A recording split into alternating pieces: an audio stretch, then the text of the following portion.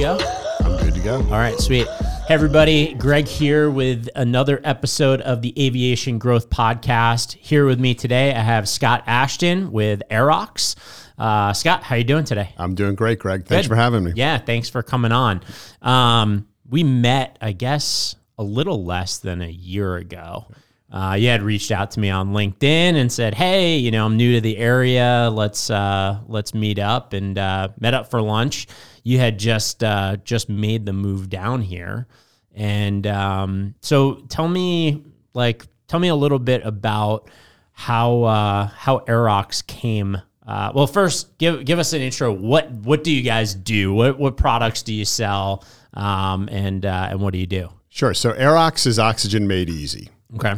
And we do portable systems for general aviation pilots. Okay. We've got a line of TSO'd oxygen masks, diluter demand masks that go to 40,000 feet, continuous flow demand masks, PMA oxygen cylinders, and we do installed oxygen systems for all sorts of aircraft, Diamond, Grobe, and others. Okay, cool. And so you just got into this business, I guess, is it less than a year ago? That's about 18 months ago now. 18 months ago. And the time has traveled so fast. How has it been? It's been very hectic. Okay. A lot of 18, 20-hour days, as you would expect with any small business, especially in the middle of COVID. But it has been fantastic. Yeah. It's been just fun. The people that I work with are fantastic. The customers are great, and business is going pretty well. Awesome. Well, and so tell us a little bit about how you got into this, because you actually came down and bought a business, or it was a split out of. So the business was owned by a much bigger company. They had bought the business several years ago, five or 6 years ago. And as part of a series of transactions, this was kind of the last thing that needed to be sold because it really wasn't core to what they were doing. Okay. And so they were selling the business, and they were using a great investment banker who happened to be also a friend of mine. Okay. And so if I take you back to March, April 2020. The world was kind of going to hell in a hurry, right? The Sure. stock market was going down. It was down, I think, to below 18,000. Travel restrictions, and nobody knew which way was up and what was going to happen, 2 days from now, never mind 2 years from now. And so the business was available, and to his credit, the banker who was selling it, who's Bill Alderman from Alderman and Company, a fantastic person and a fantastic banker, he saw that this was the right opportunity for me. And he reached out to me and said, "Hey, I've got this little company down in Florida." And at the time, I also had a condo down here in Naples. Okay. And so I love being down here anyway. And called my wife and said, "Hey, we're going to go for this." And, literally in the middle of everything going on, I packed my car up with whatever I could fit into it. And I drove down to the condo, and I felt like I was crossing the border into I don't know what, because, they had police blockades set up on 95. And but I got to the house. I set everything up. We started doing our due diligence. And, 60 days later, I'm having the first team meeting with my new team. And so it's been a surreal experience. Would you say? Yeah. And, it's our first experience owning a business. Right. I've run a couple of businesses, but always for other people. So this was the first time, running our own business. And, to her credit, my wife, Sarah, has just been fantastic. She's a CPA, so she took over as CFO. So in the middle of that, she's in Connecticut. We've got 3 kids. And now I just threw that on her and said, "Hey, I'm going to Florida, and we're moving down here." So she had to get the house ready for sale. My daughter graduated from high school. She's learning our new accounting system and trying to migrate to a new ERP system, kind of somewhat remotely, going back and forth. And she was a real trooper. She bought in and I think let me do it. It's really important when you're starting up a new business or taking over a business to really have that right-hand man or woman in this case to really help out and get that done. So it sounds like Sarah was the person for that. Yeah. And, you know, again, to her credit, you know, I was heads down in the business. I was focused on one thing, and that was it. And, you know, she's managing the house up in Connecticut. My daughter's graduating from high school, so everything going along with that. She had one of her best years ever selling real estate. So she's doing real estate transactions and everything going on with the business at the same time. So she was really all over the place. Sure. So I couldn't have done it without her. Yeah. And so going back, you know, you've been in aviation for quite some time now. What have you done in aviation? What were the businesses that you were involved in, and how did that lead up to ultimately coming in and now buying this business in aviation? Yeah, it's interesting how everything that I've done in my personal and professional career kind of brought me to this point. I really have no skills outside of aviation. I've been flying since I was 17, went to school for aeronautical engineering. I've got a multi-engine ATP, flight instructor, FAA fast team rep. So really flying in aviation is really the only industry that I know. Inside the business, I've done engineering, but really the bias of my career has been front end focused. So sales and marketing. I was chief commercial officer for GE's corporate aircraft finance business, chief commercial officer for Gamma Aviation, which was a management company that got bought by Wheels Up. And then I became the president of Associated Aircraft Group, which was a division of Sikorsky and a Flight Docs customer. Sure. And so that was really my first taste of general management. And then I got asked to go run a small family-owned MRO, and then this opportunity came along, and I jumped at it. So, you know, for many, many years, I always felt like I was chasing something, like I was never really satisfied, like there was another calling, and you know, owning my own company is just that was it. How do you think your mindset has changed from now? You've essentially ran a lot of organizations, but you haven't owned them necessarily, and now you take this kind of leap of faith. You know, pack up the car, head to Florida, do what I understand to be a pretty quick due diligence, and now you take over this company. What's changed for you during that time? What changed was I have no net. Mm-hmm. I mean, there's really, you know, when you run a small division within a big company, you've always got a net. Sure. Even when it was somebody else's money, you know, you're still working for somebody else. And now, you know, this is the first time where this is us, and there's no backup plan. This has to work, and you know, we're making it work. So the satisfaction I think that you get is much higher, you know, and so is the risk. But sure, when you go home at night and you've put everything into it, you know, it's all you, and that's pretty satisfying. I really, really enjoy that. Yeah. So what made you interested in this business in particular?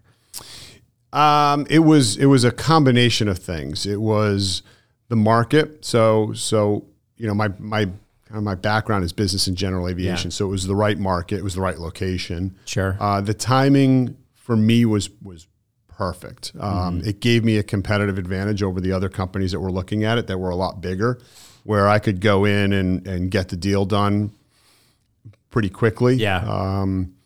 And, you know, money was cheap, so it was easy to finance, relatively easy to finance. Sure. And, you know, so those were really the kind of the competitive advantages. And then the company itself had intellectual property, which is something that we were very interested in. I didn't want to just get a company that would, you know, was a commodity type product. And we've got PMA, we've got TSO, we've got installed installations with OEMs. So there's, and I've got a 145 repair station. So, you know, I've got a lot of competitive barriers to entry in our market. And, you know, our competitors are some of the biggest aerospace companies in the world. And there's nothing like better than going head to head with them. And sometimes you win and sometimes you get your butt kicked. But, you know, that you manage that risk as best you can. And that's I love winning. So that's what's fun is when you've got a small company and you can go in and do something pretty quickly that your customers know they can't get anywhere else. Sure. And that's a result of my team. Awesome. And so tell me a little bit about like that team and how that process has over the last 18 months. So you show up, you buy the business, you have a team that's in place. How does that's obviously for anybody who's taken over a team, it's a big obstacle, right? It can be. Okay. How has that gone for you? It's gone like you would expect with any small business where somebody comes in. So some of the team was outstanding and probably not given enough opportunity to shine, right. And we've taken care of that. Other members of the team mostly self-selected out if they didn't really see where the business was headed. Sure. And in every case we've replaced them with talent that is really, we call it Aerox 4.0 because I'm the fourth owner of the company. Okay. So we've got this kind of cultural ethos and vision called Aerox 4.0. Okay. And if you're not bought into 4.0, you're not going to be part of 4.0. Sure. And, we explain that to people who come in, and they love it. They love that vision. They love the energy. They love being part of a company that's kind of hyper competitive and fun and loves to win. And so even Saturday we did inventory and tried to make it as fun as we could, as painful as it was. But that's a big part of it, is that I want to have fun. I want to enjoy this. I don't want this to be a grind. We're in this to certainly to provide a living for us, but also I take our employees' welfare very, very seriously, and that's a big responsibility that we've got, that Sarah and I have, that we provide for the livelihood of a lot of people and their families, and we take that very, very, very seriously. Yeah, for sure, and you have to. Yeah, you have to. It's a huge part of it, and as you're looking to grow any business, there's only so much that you can do on your own, right? And so having that team behind you is critical. Yeah, and I think as you grow, what you can do actually becomes less and less and less, right? Sure. Because you're not really scalable, but your team is. Sure. And so that's been one of the big things, was when I came in, you look and like everything's got to change, and it's all you, right? We had changed our e-commerce platform, our payroll system, all of our banking. We relocated the company. So every system, we changed our MRP system. So everything that a company could do that was kind of like a big project, we did them all at once. Yeah. And it was just Sarah and I and a couple of other people. So it's been a huge undertaking. That largely is behind us now. And so now I'm trying to step back from the business a little bit and let the team run with their respective organizations, and we're trying to reorganize the business a little bit. So everybody, because when I first got there, everybody reported to me, and that has its for a time that was okay, because I was trying to get a sense of the organization and kind of who was doing what. Yeah. But now it's time to start scaling, and we've started moving those pieces around the board and starting to set ourselves up for growth, and it's been great. It's been, I think so far it's been pretty successful, and there's more of it. So and a big part of that, and we'll talk more about EOS, but we're in the process of implementing the entrepreneurial operating system. Okay, and a big part of that is that stepping back, having clearly defined roles and responsibilities, sure. which we are just starting to do, a solid scorecard, and coming in as the owner of a new business. When we were part of a bigger enterprise, you always have somebody else's operating system to lean on, right? So they give you the template that you're going to fill out. Right. You're on somebody else's agenda, and so coming in, we really didn't have that because we had unplugged from the parent company. So we had a clean sheet of paper, and so that's what we're going to go with, is EOS, which is great for accountability and scorecards, and really providing us a platform where we can scale up the business. Cool. And how does that talk to me about this 4.0 type of, like, I guess that's the culture that you're really trying to build. Do you have kind of like pillars or main points of that we're still building all of that. But 4.0 is really just a high performing organization, right? Where you're not hiding behind a much bigger organization and their performance metrics that, one of the things, I'll just give you a small example, was on-time delivery. So in the past, Aerox 3.0, they were measured on on-time delivery, and their metrics were tied to it, which means bonuses. And when I got there, we were measuring on-time delivery, and I knew we were late with stuff. We were like 95% on-time delivery. Yeah. Well, because we would just keep pushing the due date out as stuff happened. And I'm like, okay, but the only thing that, so we were measured on-time delivery, which was great, but what really mattered was what did the customer feel like? Right. And and so the customer was being impacted, but we were claiming success. So we stopped all of that stuff. And then really it's just the talent and the type of behaviors that we want. Shared success, no hidden agendas, and really customer focused and customer driven. Right. And some of that is driving avatars. Right? I don't know if you're familiar with what an avatar is, but it's it's a profile of who your customer is. So we've got an avatar of a customer who's a pilot with a general aviation airplane. He's got an installed system, and what are his needs and wants. And then we've got an avatar of an OEM who's really a buyer who's being beaten on-time delivery of his supply chain or her supply chain. So we've got these avatars, and we're trying to, I guess, personalize our customers so people understand, hey, when we don't do things right, real people like any of us are impacted. Yep. And I think, in a lot of ways, Amazon has driven that discussion, because we think, okay, this is what people expect now, right? That I'm going to put an online order in, or I'm going to go to my, one of our distributors, and I'm going to place an order, and it's just going to show up. And when it doesn't, there's a problem. Yeah. And so you can have whatever internal metrics you want, but you're really measured by the marketplace. Right. And so we've made a lot of changes, built up a lot of our internal inventory, just changed our philosophy about how we organize our operations. Yeah. I think as I look at a lot of the larger companies out there, and as they continue to scale up, management oftentimes gets further and further away from the customer. And that's where I think a lot of these like KPIs come into place, where they're not really, like, they're measuring things that don't give you an accurate look at how you're actually performing. And you start having team members that are striving for goals that really benefit them, but don't really benefit the customer, and ultimately don't benefit the organization in the long run. Right. And so that's where you see, I think, a lot of the smaller companies have this hyper, customer focus, and they're really focused on things that matter. And things that don't matter, don't impact the end, your end customer.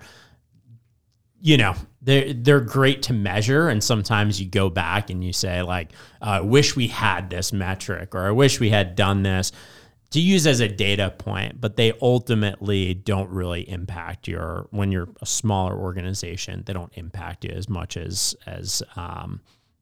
Right. And so you really just lock in on the things that really impact you, like customer satisfaction, speed, level of service, all that good stuff. Well, and I remind our people that a lot of our customers are my friends. Right. Right. Or people kind of in my circle, right? Yeah. As a general aviation pilot, or, someone in the industry, like, I know these people. Right. I know the distributors, and, I know, the people who may be buying our products. Every once in a while I see somebody. So it's important to get it right. Yeah. It's because it's very personal. Sure. And you're going to hear about it. And I do. I put myself out there, and I make myself available. I get, I'm on some of our shared inboxes. So when somebody writes in and they're not happy, I pick up the phone, I call them, because I'm a peer, I'm part of this network. So, I was always the same way. And I get when customers were pissed about something, I'd every once in a while get CC'd on an incoming email and have to, jump right into it, pick up the phone, get it resolved. But it was one of those things where, I've been out there, I've been selling these products, I've been working with these customers for a long time. And just personally, I don't want, if we're going to do a job, we're going to do it right, because I don't want that reflected on myself. And I'm sure you it's the same way. And sometimes, sometimes you're going to miss, and it's, right now supply chain is a huge problem for us, huge problem. And so, it's unavoidable that you're going to disappoint people, but when you can pick up the phone and call them and at least let them know you care, you're doing everything you can, that, their order is just not one of 50 that are sitting in a bin somewhere. Right. It takes the sting away. And especially when you can explain to them what's going on. What's really happening. And we do that with our suppliers too. I have those same discussions with our vendors too. So that I know that they care and they're doing what they can to help us, because you've been in sales. It's hard to build a backlog. Sure. So when you build a backlog and you can't fulfill it, that hurts. Yeah, that really hurts for sure. And I know that in general, it seems like over the last year, COVID has been, obviously it's impacted business seriously. I think there's also some companies that have kind of used it as a crutch, where it's like, oh, well, we don't pick up the phone anymore because of COVID. And it's like, well, that doesn't make sense anymore. It doesn't make sense. And I think people are starting to see like it's not a valid excuse anymore.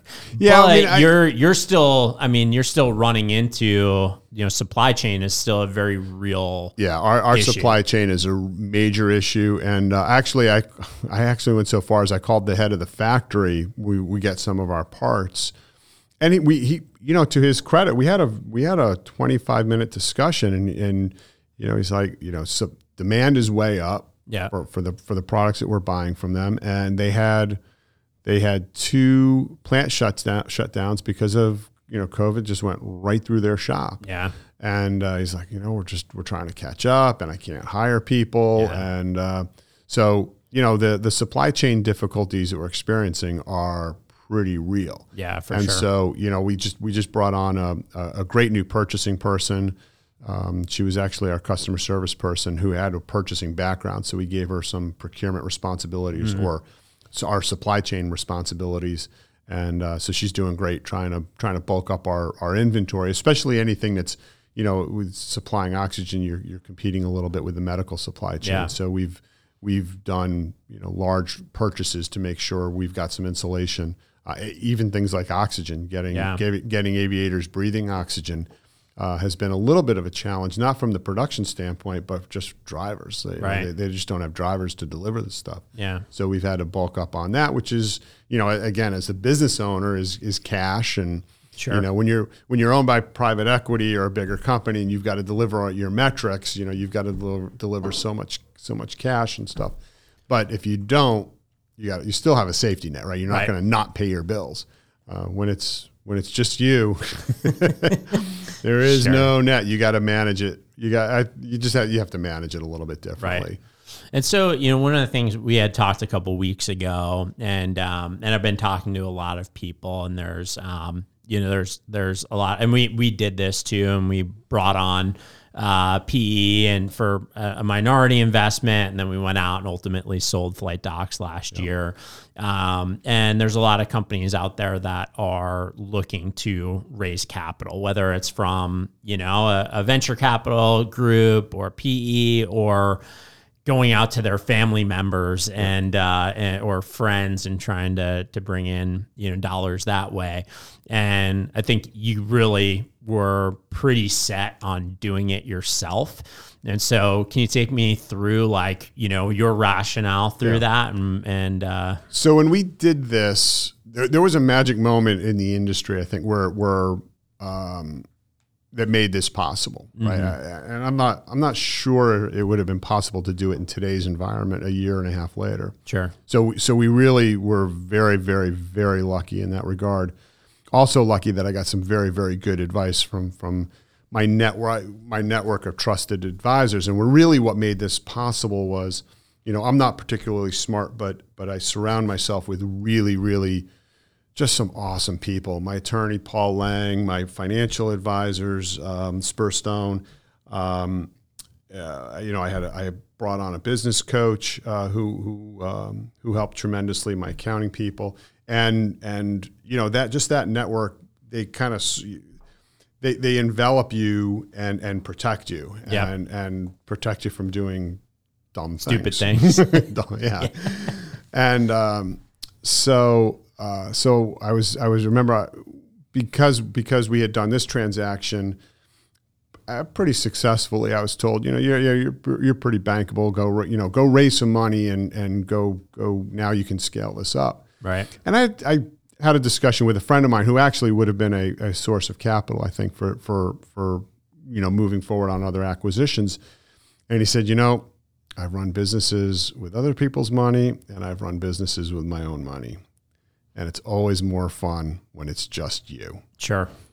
And I really took that to heart because, I don't always play well with others. And even just having somebody, whether it's family or just somebody else in the business, I think I think I would look at it differently. And so we decided not to take any outside money. We decided that we're not going to, go be a private equity firm. If something comes up and we can do it out of cash flow or do it out of our own reserves, we'll do it. Right. But I'm not going to partner with anybody and go raise money and go be somebody else's CEO. Right. Just because part of this is I'm in it to have fun. I really am, and I'm part. We're in it obviously to get a good rate of return, but between the employees and us, I want to be able to make those decisions based on what's best for us, not some third party who's really not invested in the business in the way that we are. So sure. So we're kind of, we pump the brakes on doing anything like that. And even, I've got no plans. I'm going to hang on to the business as absolutely as long as I can or as makes sense. Sure. But I will walk away. The day the check clears and we sign the paperwork, I'm throwing in the keys and walking away because I don't think I could watch somebody else kind of making decisions about my baby. So sure. So that's the decision behind all of that. And we've talked to a couple of people about doing some small, what I'll call kind of strategic bolt-on acquisitions, which I really would love to do. Sure. But it's got to be a way that's affordable and makes sense for us without taking any outside capital or giving up any control at all. Yeah, sure. And so, it said, you surround yourself with this group of people that can really help you. And when we were talking, you had mentioned about, coaching and some of the stuff that you're looking to do in the future, some groups that you're looking to be a part of. I think that's really cool in that you have a lot of experience. You've ran companies, you're now running your own organization.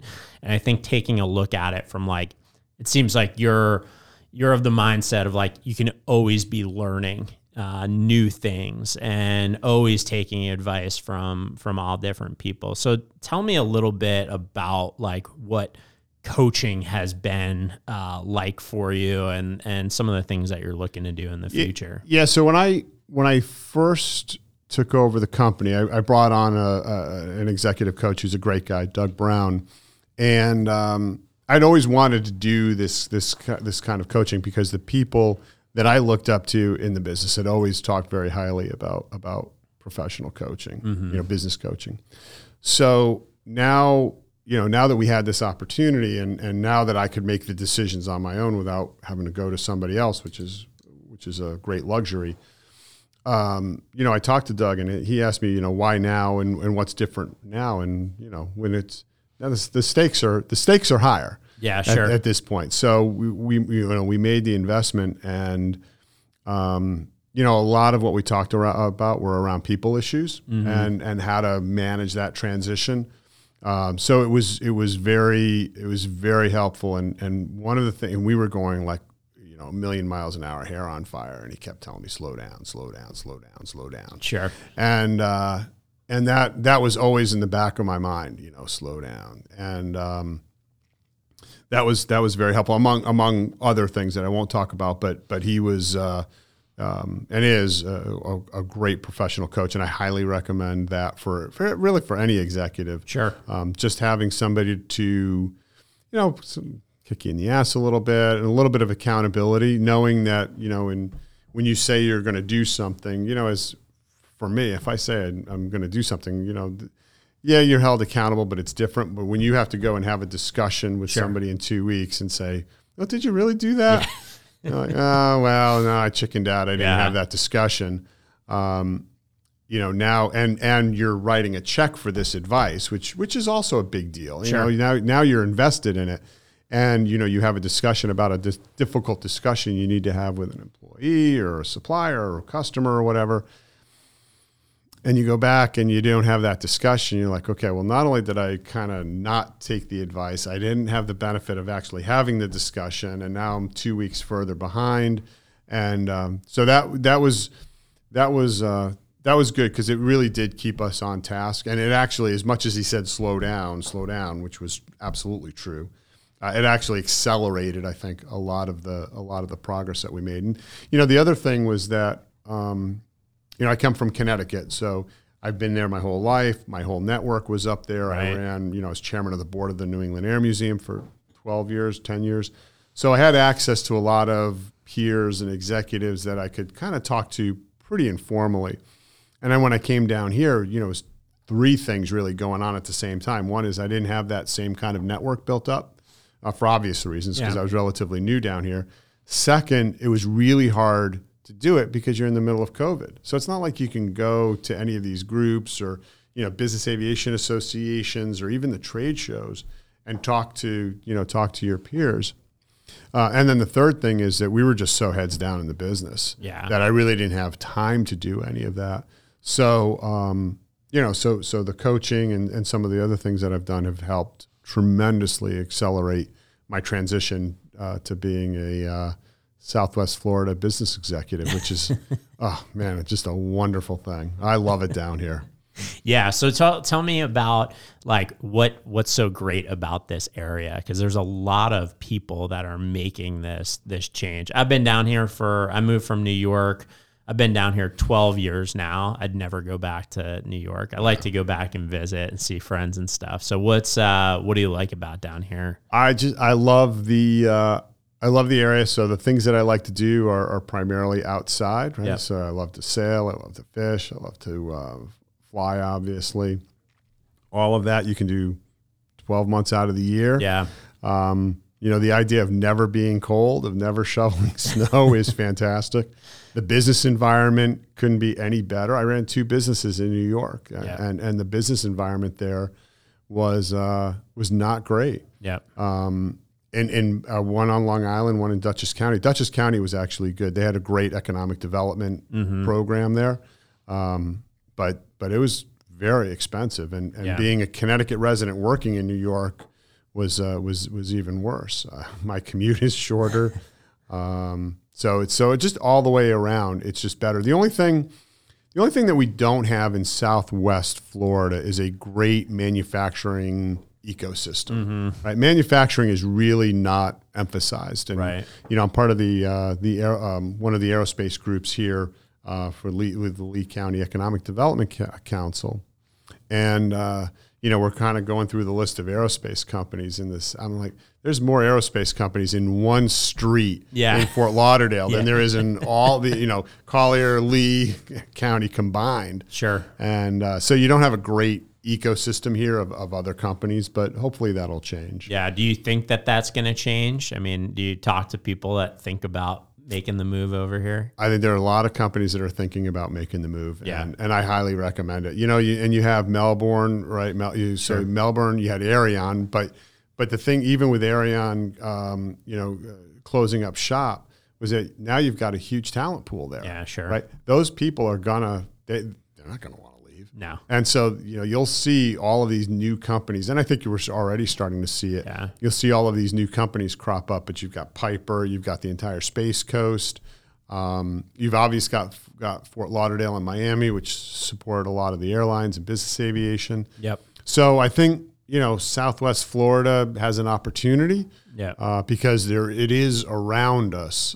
We just have to make a concerted effort to go get it. I love being on the West Coast, though. I really do. It's definitely different than Fort Lauderdale, West Palm, all that. It's a different feel. I like it a lot better over here, but it's not for everybody. But it does seem like the amount of people that are making the move to this area, it's between the business environment in comparison to some of the places up north and other places in the country. It's obviously much more business friendly, which is why we came down originally. Yep. Cost of living, well, maybe in the last year has gone up a bit. I think it's still pretty good in comparison to some areas. And, with all the people coming down, I think that talent pool for companies that are based here is opening up a bit. And so one of the questions that I had for you was, as you came down by this business, you said some people left the business, bringing in some people. I think you're hiring now. How has the hiring process been for you here? I would say it's been pretty good. Yeah. Part of it is that the talent pool is not deep because you don't have a lot of manufacturing here. Right. So on the one hand, it's not deep, but on the other hand, the people that are here, when you're one of the few manufacturers that are hiring, you become an employer of choice. Sure. And so we've been able to make up that match pretty well. We brought in an assembly technician, and he was from up north. He retired down here. And, we were able to pick him up, and now he's kind of living the dream. Yeah. He's able to do what he was doing. We pay good wages, and, he's living in Southwest Florida, which is a dream. Yeah. So where you're able to kind of make that match, it works really well for everybody. Sure. You don't have a really, really deep talent pool of super experienced people like you might have, up in Connecticut, where everybody was working for Pratt & Whitney. So, you just kind of manage it on a position by position basis. Yeah. And I think just, what you're doing right now is, trying to get out there, promote the business, doing a lot of networking. If you're able to show that you're a good company and that you have a great workplace and that you're doing something that's different than a lot of the other businesses, I think that attracts people. And I think that was one of the questions that we always got down here was I guess in the beginning of 2020, we had almost 100 people on the flight docs team. And one of the questions that we always got was around our development team. It was like, where do you guys do your product development, all of our engineering? And nobody could believe that our entire team was actually all sourced and based here in Southwest Florida. Just they couldn't believe that we had the type of talent that we did here. But we were able to kind of build that reputation and become a place where people wanted to work. We also were able to develop people through internships. So we had a great relationship with the local university here, FGCU, Florida Gulf Coast University, and brought people up through that program. So we were able to build an awesome team with local people. And then we also had people that kind of fell in our lap where they were like, "Hey, my husband we're moving down from Chicago. I have all this great experience. I'm looking for something. This looks like a great fit." And we picked up a lot of people that way. Yeah, we've had some good luck just that surreptitious, just kind of, hey, I'm new to the area, and that's worked pretty well too. And there are some big companies, Parker's here, and there's some larger companies up in Fort Myers that do some aerospace. So there are pockets of some really good experience that you can tap into. Sometimes it's hard to compete with the big companies, and other times, we offer a much different experience than a big company, and that small company DNA. If you're the right mindset, that small company DNA works really well for people, as opposed to, hey, this is my lane and I shall not stray from the yellow lines. Sure. We're not like that at all, And, do you think it's harder to find people like that nowadays? Yeah, I think so. Just from I'm wondering about that, and we were always trying to build a team of people who came in, and we didn't do a very good job at like job descriptions, and oftentimes if you were good, we really tried to pull you in every type of direction, and I think the people that embraced that found an extreme fast track to their career, where they came in at almost like an entry level type position, whether it was a customer service or on a development developer. But when they embrace that, like, hey, this is a small company, there's no like plan on how I become a manager in 5 years or how I become a VP in 7 years or anything like that. When they jumped in and really embraced, like, have a great opportunity here, I could learn a ton, and like, I'm willing to do kind of anything to grow.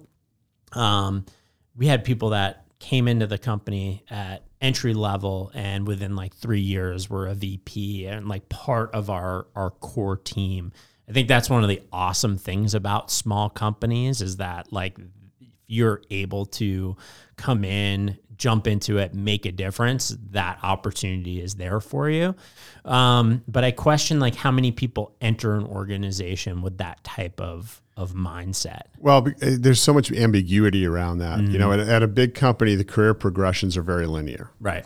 So it's easy. If I do my job really well, then I'll get promoted from a manager to a director to a VP, right? So it's a very linear progression, right? And it's all based around your functional competency. When people come in, I'm like, okay, well, there's one head of engineering, there's one head of quality, there's one VP of operations, and there's one purchasing person. So, our career progressions are going to be based on growing the company. Right. The more we grow the company, the more that these positions will open up, which will allow you to grow. Right. And, that's something we all can have an impact on, because we're, a small number of employees. Sure. So every employee has a disproportionate impact on the success of the company compared to a huge company. Right. And so, that's what I tell people. And some people are really excited about that. They want to be part of that success and a part of that growth, which makes us a good fit. And then others, that's not such a good fit for them. They just want something that's more traditional and linear, and then they do other things. Sure. It's not like that's bad, right? No, like it's got to be a good fit. And whether you're owning a small company, running a small company, or being part of a small company, it is not for everyone. Right. And, Craig Picken. So he's got a great analogy that I just love. I think about it almost every day. It's the tugboat operator versus the barge operator, or versus the cargo container operator. Cargo container, I got 1,000-foot ship. Try making a decision operating 1,000-foot ship. You can't, and the effects of it won't be seen for hours or days or whatever, and everything's pre-programmed, and you can go downstairs and have a nice dinner and then come back up and nothing has changed. The tugboat operator, he's in there in the middle of the harbor, and getting the crap kicked out of him, and the tide is changing, and the winds are changing, and the boat is getting beat up, and if he's not spot on, then something bad is going to happen, and it's going to happen right now, and he's making decisions in real time and kind of living out on the edge. And some people are programmed to be a tugboat captain, and others aren't. And I'm I love being in the tugboat. To me, that's very satisfying because, as you know, every night when you go home, it was you and your team, the decisions that you guys made and for good or for bad, and that's it.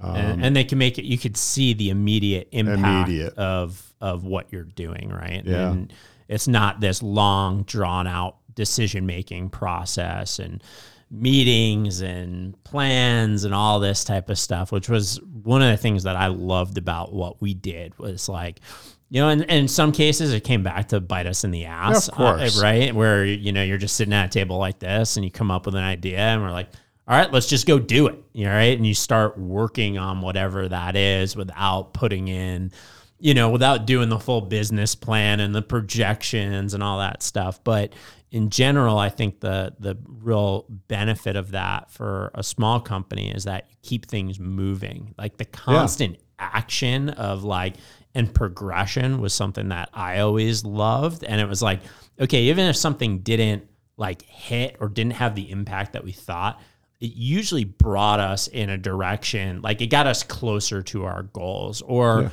it got people energized, or it got people feeling more of part of the team with all this. Well, it keeps the organization learning, right? Right. Even if you quote unquote fail at something, the organization learns something from that, which is tremendously important and powerful. Sure. And so, the bias towards action, I think, is really, really important, for better or for worse. And, we just built our building, and oh man, I look around, I'm like, oh yeah, there's a lot of things I would have done differently. But, the reality was we were on a timeline, right, and, we made the best of it. And, I kept telling my guys, look, if a decision's not going to kill you, just make it and move on. We'll figure, if the decision is made in a way that you're benefiting the customer, we'll then, you can't be wrong. Right. And so, being in a small company, you can really have a bias towards action, which we've tried to take advantage of. But also being AS 9100 and, you still have to do it within the context of aerospace discipline. Right. And sometimes you have a 145 repair station. And we have a 145 repair station. So, all of those things need to be done within the context of some semblance of discipline. Right. But the decisions that we can make very quickly. I mean, for all intents and purposes, I'm the investment committee. Right. And so that does give you a bias towards speed, which honestly has been helpful in winning deals. So, we just won a fairly substantial deal. Not a great margins, but we did it for some strategic reasons, and which I'm very happy with, and the program's going very well. But we were able to make that decision almost in real time, because just based on some intuition and leveraging all of our collective experience as a management team.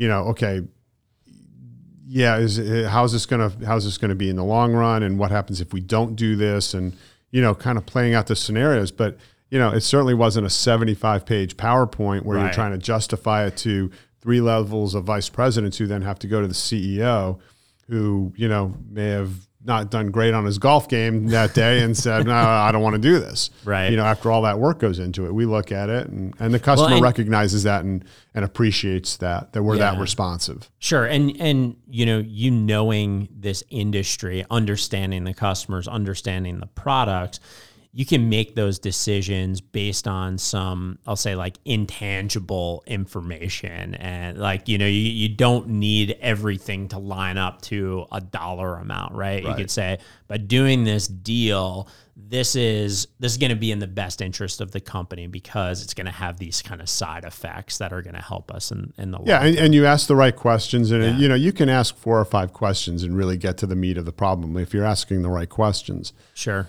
And, like you say, having that experience and that intuition, it really does color the decision-making ability, so that, you think, it looks like it's a haphazard, process, but the reality is that it's very much grounded in, years of experience, not really of me, but my entire team. Sure. My team my core management team is very experienced, big companies, small companies. A couple of them have been with the company a long, long time, so they've got They've got the historic basis of the company and of our customers. So you put all of that together, and it's super powerful. Yeah.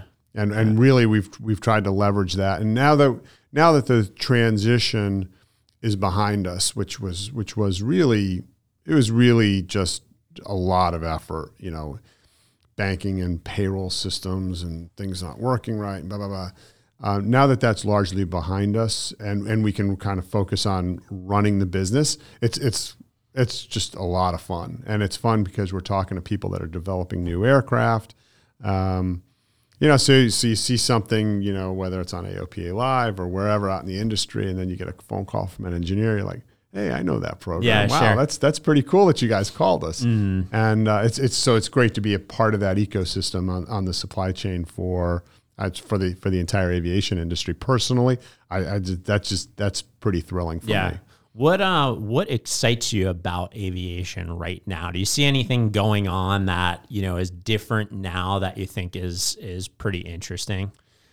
So I was at Oshkosh, and the thing that struck me this year about Oshkosh more than any other time ever in the past was how many young people there were. Now, it's a combination of two things. I'm getting old. but the reality is there were a lot of young people. They were energized.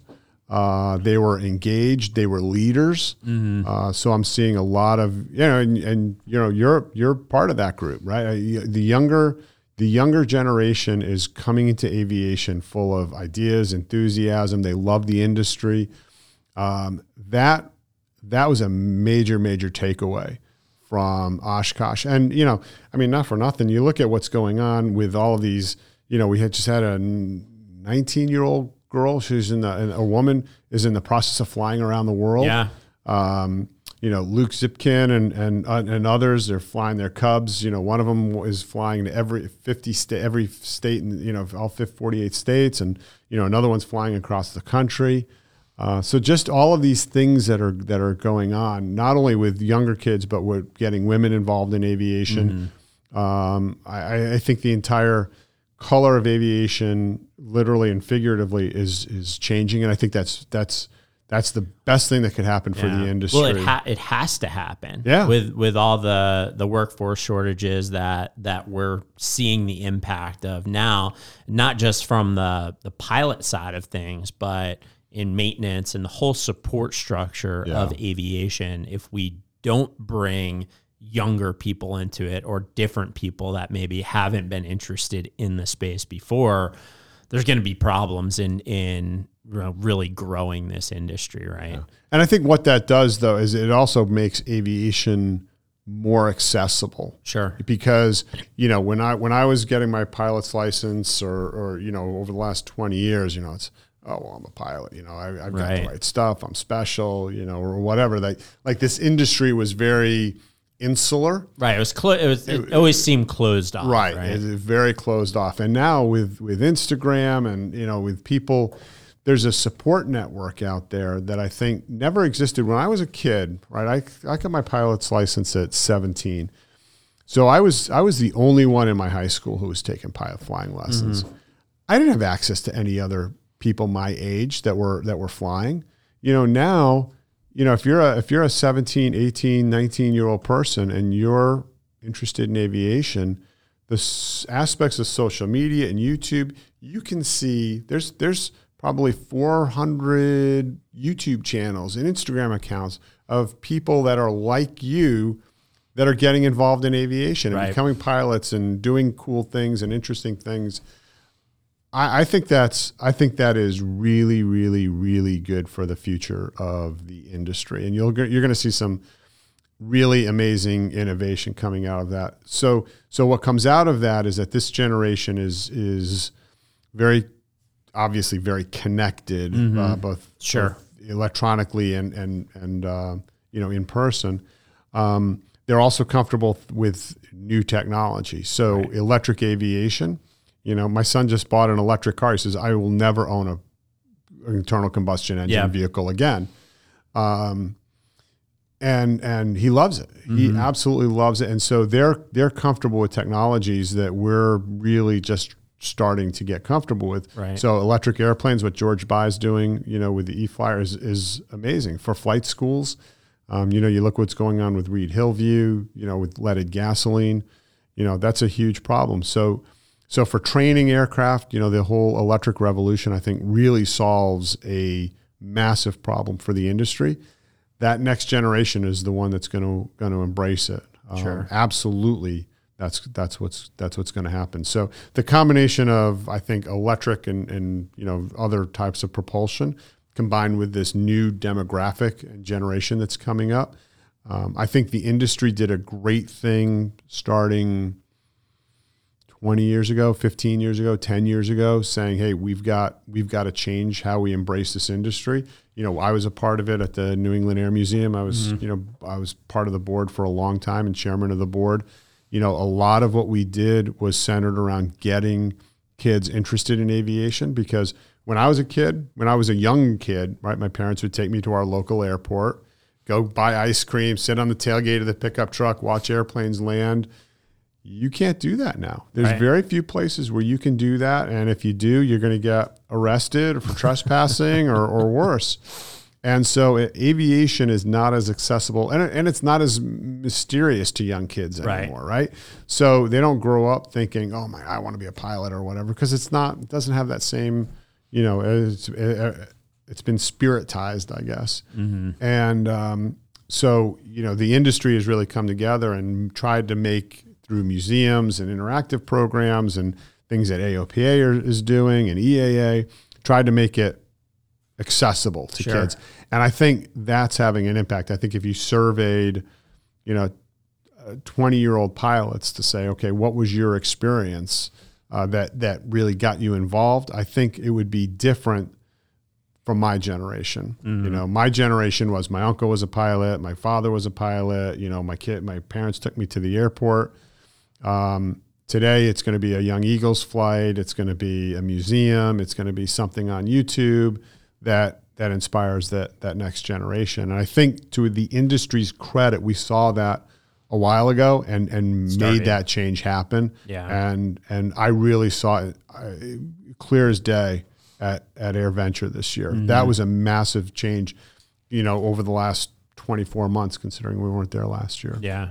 Yeah, I'm starting to definitely see that same thing, and just, all of the content that's out there. And you look at, these guys that are posting videos of, their Citation pilots, or all these guys that have Cirrus Vision jets, and all the content that they're putting out there. And it's making kids and younger people say, like, this is a reality for a lot of people, and this is a direction that we could go, and that's really cool. Well, it's a modern day Top Gun. Yeah. Right. Yeah, right. For sure. It's also kept the FAA busy. Yeah.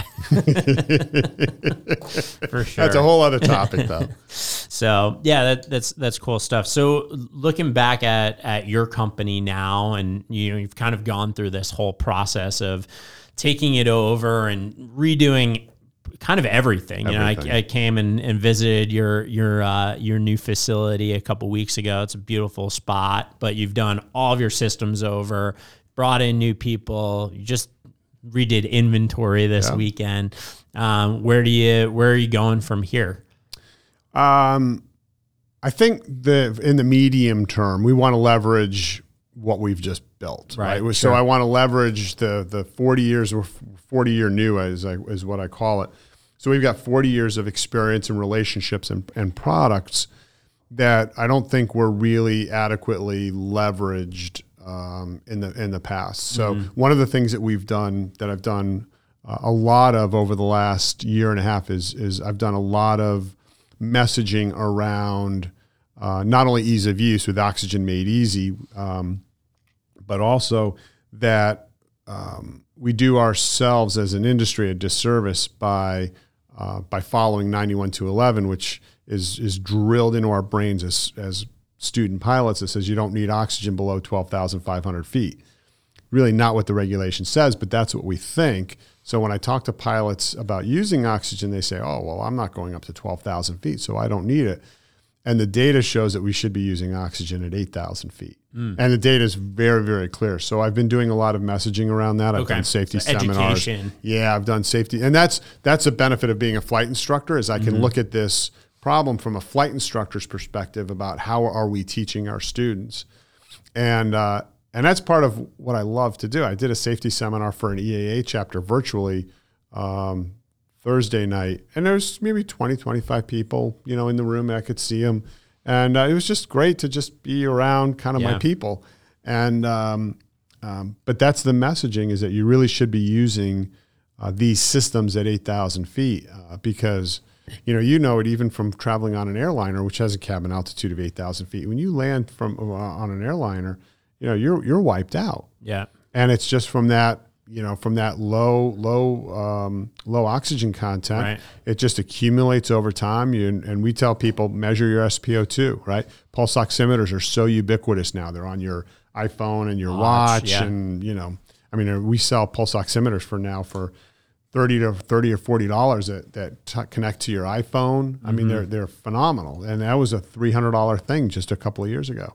So people need to know what their blood oxygen saturation level is, and use oxygen at lower levels. So we've really been messaging around that, and again, that's part of my network down here that I've built. I've got a great friend. I'll tell you, his name is Bill Schley, and he's like one of the original Mad Men. Great advertising guy, branding, and he's in my flying club, and he's like, oh man, I want to be part of this. I want to help you. And we'll go out to dinner and we'll just brainstorm this stuff. Yeah. And I'm so privileged to be around people like that who have taken an interest in my company and are available to help me. It's been wonderful. Yeah. And it's been a lot of fun, which is really important. Cool. So it's more around, I think you're seeing, okay, we have these great products. There's changes that we can make to our go to market and to our messaging and our marketing to really and educating people to really help us continue to grow the business. Yeah, and that's what we want to take advantage of. I'm not going to go out and develop and get into some new market. Right. We had looked at that, but the investment required, like I've got so many other things like right within our sweet spot right now that we can, that I don't think we're fully taking advantage of. Sure. So we're reconfiguring products. So one of the new products we came out with last year is called the Pro 2 Plus. And the reason why we came out with that, again, is this concept of oxygen made easy. This is super easy to use. It's a small package. You throw it right in your flight bag, because as a student pilot or as a private pilot, you say, boy, buying one of these large portable oxygen systems looks really complicated, even though it's not. But it looks really complicated. I don't go up to altitude that much. I don't need something like that. So we came up with this very simple to use system that leverages all of our expertise. So it's got a flow indicator. It's a simple toggle switch. It goes to our conserving cannula. It's preset, so there's no adjustment. Yeah. You put the cannula on, you flip the toggle switch, you make sure that you've got flow, and you go. Good. And it fits right in your flight bag. And so that's been a really popular product because pilots are familiar with the little cans, you hold up to your mouth. But the problem with those is you can't use them continuously. You don't know how much you have left, right? Which is a huge problem. Big problem. And you because you're not using it continuously, you get a little hit. And then, your sats drift down again, and then you got to take another hit, and it's not refillable. So ours is, it's got all of the benefits that you can see the flow. It's got a conserving cannula. You can flip it on and off so that if you've got to go up and over a cloud, or you have to go up to airspace, or if you're flying at night, or if you just need a little bit of an extra hit, you can use it for 10 minutes, 20 minutes. It's got a gauge on it, so you know exactly how much you have left for safety. So that's been a great product, and all we did is we mixed and matched and configured to solve this very specific problem. And that's the type of product development. Matter of fact, before I came here, I had my one-on-one with my head of engineering, and I told him, these are the types of problems that I want us to solve. Right. Is how do we take our existing portfolio and make sure that we're really leveraging it to the greatest extent possible, and that our products are world class. So we're going to develop a next generation of our diluter demand mask, which is another product where we have a TSO. So I've got barriers to entry there, and it's much more cost effective than the incumbent. And so it's a great opportunity for us. It's a great product. I've used it. I love it. And we're going to invest in that and make that product even better. Cool. So those are the types of things that I want to do. Yeah. No, that's awesome. Yeah. So for listeners, where can they find you? www.aerox.com, AEROX. All right. Cool. How about, and you're on LinkedIn. I know you're I'm on everywhere. Yeah. LinkedIn, Instagram is Helo Glider or Aerox Aviation 02. Yeah, but LinkedIn is probably the best way to reach me. Cool. And we have a LinkedIn page for Aerox as well. Sweet. Anything else you want to mention while we're here? No, thank you a lot for having me, Greg. Yeah. This was a lot of fun. I no enjoyed problem. No problem. It was great having you on, and we'll do it again one of these days. Sounds great. All right. Awesome. Thanks.